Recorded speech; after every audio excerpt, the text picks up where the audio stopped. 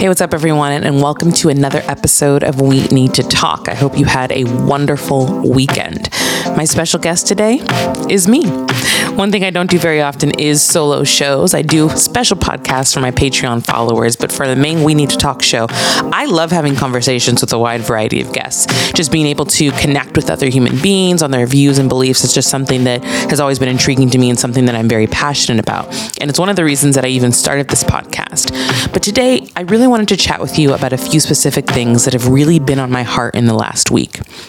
Now, despite how depressing it can be, I try my best to always follow the news, to stay up to date with current events, with social trends, hot topics. And we talk about a lot of them on the show with special guests. I'll bring up certain things here and there. But I really try to stay up to date, with my Twitter feed and with posting on Facebook and TikTok and Instagram and all the social medias that we have to keep up to date with. But I really try to focus on the things that we need to talk about. And this past week, there really was no shortage of headlines that ranged from positive to negative to just downright confusing. And while I'm no stranger to expressing my views on social media, for those of you that follow me, you know this, I really wanted to do more of an in-depth chat on some of these issues with my faithful podcast listeners. So there are 3 topics, maybe 4, if I get around to having time, because I usually try to keep the podcast between like 30 and 40 minutes. But there are a few topics that I really want to talk about because they struck me this week and I was feeling some kind of way about them, to be honest. The first one I want to talk about is Jeff Bezos. And I know you're already rolling your eyes. I can hear you rolling your eyes on this side of your podcast listening, wherever you're listening to this. But let me start by saying this. I am a faithful Amazon user, and honestly, I think most people are. It's convenient. It has everything that you need, and I know for a fact that it saved a lot of people in the pandemic. It definitely saved me as a new mom, and me and my husband, we got Amazon often for Sienna, for stuff for her, and just for us, for our family. But if we're also being honest with ourselves, building a platform to that magnitude is really no small feat. I mean, starting a company in your garage in the early 90s, growing it to be one of the biggest companies in the world is a dream that I'm sure many people have. And so when you're looking at the trajectory of Amazon, it is extremely impressive. But we all know that there's a dark side to Amazon, to how the business is run, to how the workers are treated. And I know that dark side is what has made so many people conflicted on being one of its faithful consumers. And that dark side is Jeff Bezos. Now, of course, I don't know Jeff Bezos personally, but my view of him is that he doesn't seem like the greatest guy. And my thoughts about him, just in seeing interviews and reading articles, there really aren't many good thoughts that I have about him. To me, he really is the epitome of white privilege. And as we all know, this week, Jeff Bezos took his first trip into space. And the entire trip, it was 10 minutes and 10 seconds, I believe, cost $5.5 billion. Now let's backtrack, okay? Anybody that achieves a certain amount of success by putting in hard work and accumulating wealth and being able to take care of your family and live out your dreams, creating a business, providing for others, should be congratulated, just at base. However, there comes a point when you really have to question, how much does one person need? And I think the dilemma that I have, and I know I'm not alone in this, with him and with a lot of people that hold the majority of the world's wealth, is how much are you giving back? Now, some people may have the argument was like, well, they worked hard. They earned it. They got themselves to that position by putting in endless amounts of hours, building their company, putting in the work, never sleeping, doing this, so on and so forth. Why should they give back to anybody? Why should they help anybody? And my question back to that is, why not? At the end of the day, you can't take it with you. And it really comes down to, how do you sleep at night? Knowing that some people don't have a place to lay their head. Knowing that some people didn't even get a meal today. knowing that some people will never be able to afford any form of education, be able to afford a trip outside of their little small town, be able to afford anything really that is slightly materialistic, knowing that you spent $5.5 billion just to go to space for fun. Now, of course, people are saying he did it and he's trying to figure out other solutions for Earth and blah, blah, whatever. I don't even want to get into it because it's just kind of a white noise to me, honestly, because in one fell swoop, he could cure most of the world's problems. And I can't imagine that if you are that narcissistic and that greedy, why you wouldn't want to be known as the person that cured most of the world's problems. Why do you want to be known as someone that's selfish? Why do you want to be known as someone that doesn't help others? Why do you want to be known as the man that has too much money that he doesn't even know what to do with? When people think about their legacies, these are the questions that I wonder. Why do you want this to be your legacy? Do you not see how the world views you? And maybe you don't care. But I just don't know how you can go through life that way. I think what Jeff Bezos has built is remarkable, and no one will ever deny that. But again, at the end of the day, what are you doing with all of that excess? If you could save someone's life, why wouldn't you? Now, shifting gears a little bit, one of the things that was also in the news this past week that truly rubbed me the wrong way, and I spoke out about it on social media, was the article written in Forbes about Megan Rapinoe's CBD regimen. Now, I will be the first to admit that I do use CBD. I am actually an ambassador for a brand called Relaxamom that is under a company called Booby Bar. And I've been with them since I gave birth to Sienna. The products are incredible. And these CBD gummies really do help me relax after a very stressful day. I believe in the benefits of CBD. I, in general, think that cannabis needs to be legalized because everybody does it, in whether it's CBD or THC. There are differences, obviously, but it needs to be legal. End of story, right? But Megan Rapinoe, there was an article written about how she uses CBD to help prepare her or after games, so on and so forth, right? Nothing wrong with the article in the context of just the article. But when you pull back the veil and look at the past month, and you see that Sha'Carri Richardson, who's the fastest girl in the world currently, was banned from the Tokyo Olympics because she was found with THC, that's a different version of cannabis, in her system after her mom died. She was banned because THC is not allowed under the rules of the Olympics. Again, as I said on social media, we know it's the difference between CBD and THC. But what is very upsetting is how the promotion, the glorification, and the acceptance of white female athletes using CBD versus a black female athlete using THC for essentially same reasons. Physical pain, emotional pain, right? Now, it's an antiquated rule. It's outdated. It needs to just go. Weed ain't gonna hurt nobody, to be honest. If anything, it would have slowed Sha'Carri down, to be honest.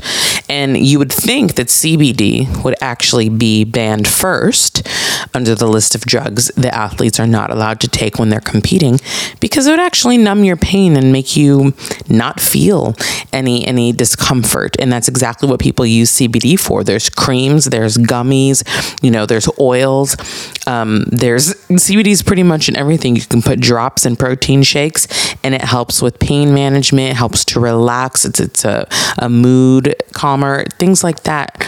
To me, that would affect your performance more than anything. Not getting high and just being chill and having the munchies, right?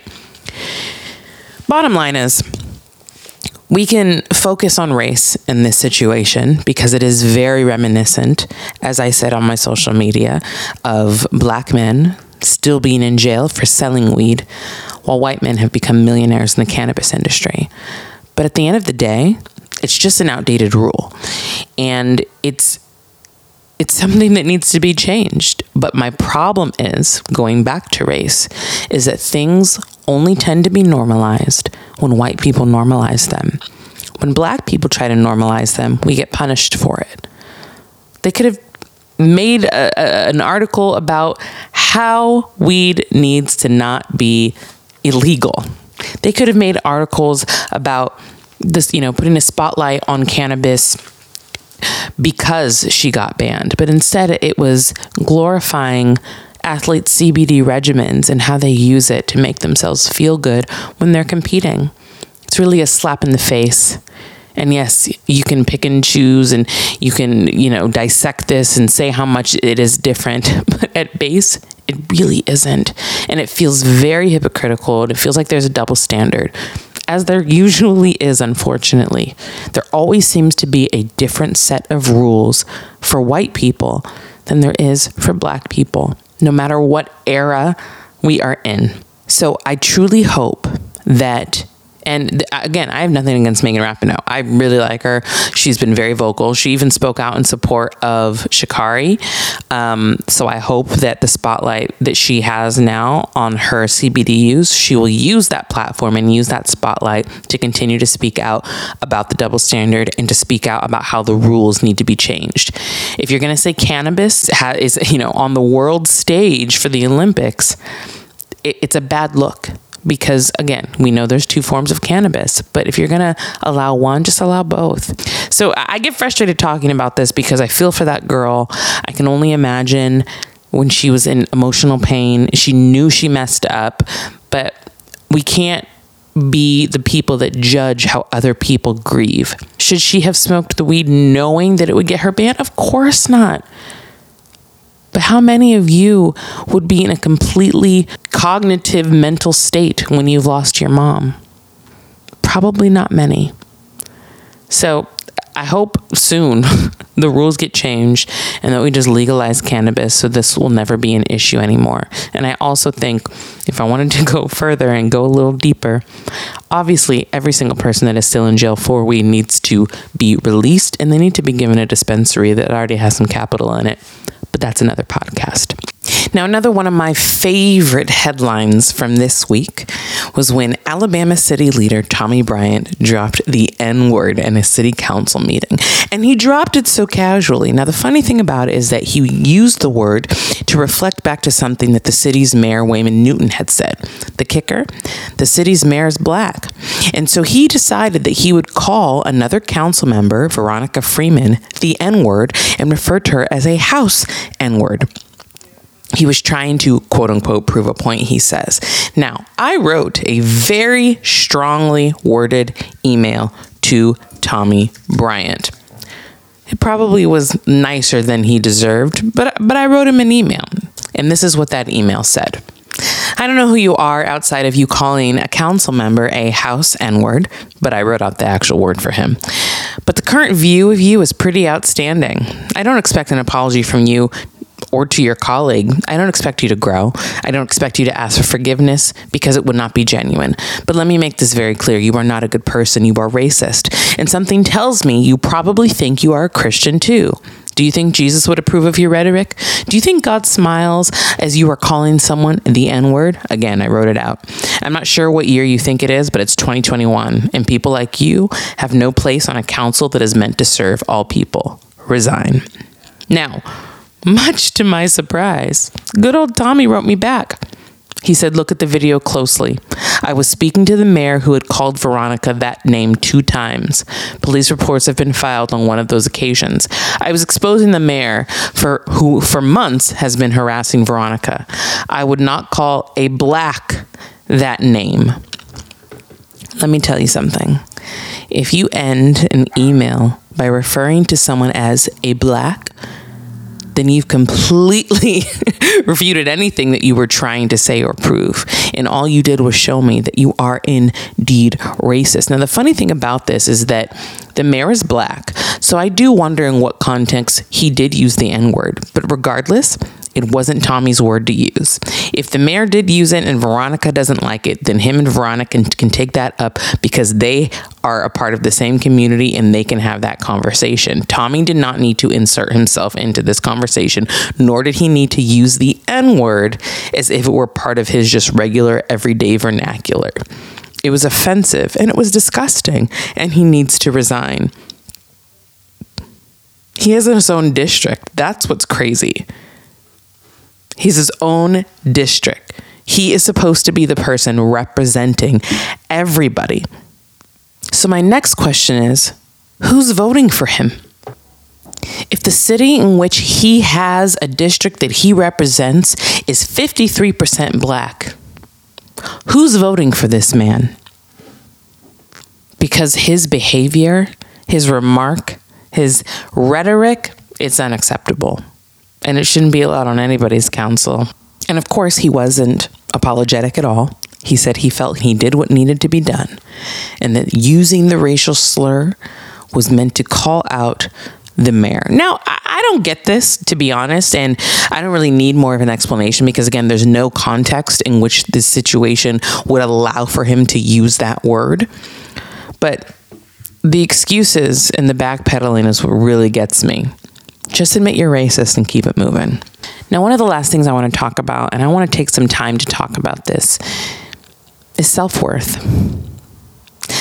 In being vulnerable with you, and I appreciate you listening and being on this journey with me of having meaningful conversations. I've learned so much about myself, but I struggle with self-worth, and I struggle with confidence, and I struggle with knowing what my purpose is. And even being a very faithful person, someone who prays, someone who believes in God and does believe at the end of the day that she has a purpose, sometimes it's a little hard to see. Sometimes it's a little hard to discern. And I think one of the most debilitating things is trying to figure out how to navigate a life where the career that you've chosen is really contingent upon whether or not people like you. And it's difficult because every day we wake up, we scroll our Twitter feed, we look at Facebook, we look at Instagram, and we feel that our self-worth has to be monetized, is quantified by the amount of likes and comments and views that we get. And just where we are in 2021, that's just what we've been conditioned to think. And it's hard to get out of that. It's really hard to wake up and just go to work for the purpose of doing the work that you want to do because it makes you feel good and it empowers you and you know that it's going to make a difference. Because if you feel like you're not reaching anybody, then what's the point? For most of my life, I have been a singer-songwriter. I've been a vocalist. I've toured. I've traveled. I've opened for people. I've released like 5 records, a bunch of singles, performed at some incredible venues. And from the outside looking in, it would seem as if I've had a very successful independent music career. You know, my goal in life as a singer was never to be Beyonce. It was never to be Lady Gaga. I never wanted to ascend to that level of fame and fortune and notoriety. I always joke, I just want to be like, you know, we're like Sarah Bareilles and India Arie and Colby Kelly, Gavin DeGraw. I wanted to be in one of those singer-songwriter pods, you know. I wanted to share my music that had very deep and meaningful messages with the world, and I wanted my voice to be heard in that way. And it's not to say that it hasn't. It just hasn't been in the way that I had envisioned. And that's frustrating. It's frustrating because I feel like I put in a lot of work for something that I never got a return on.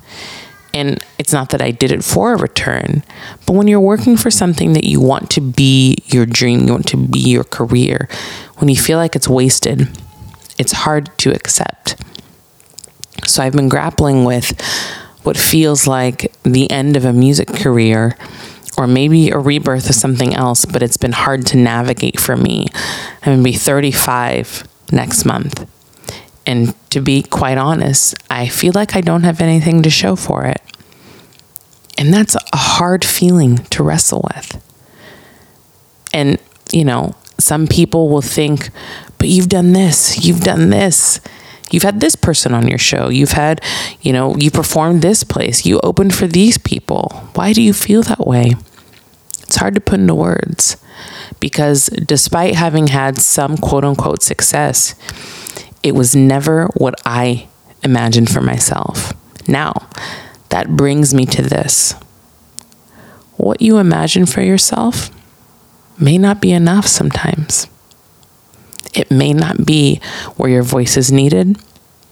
It may not be where you will make the biggest impact. I never in a million years thought that I would have a podcast where I would get to interview and chat with some of the most amazing people I've ever met. But I am. And while my podcast isn't what's making me money currently, it's something that does bring me joy and something that I do know is reaching other people. But again, I'm stuck with really figuring out what my purpose is. My life trajectory is a very interesting one currently, and it's one that I don't understand. But I know I'm not alone in these feelings.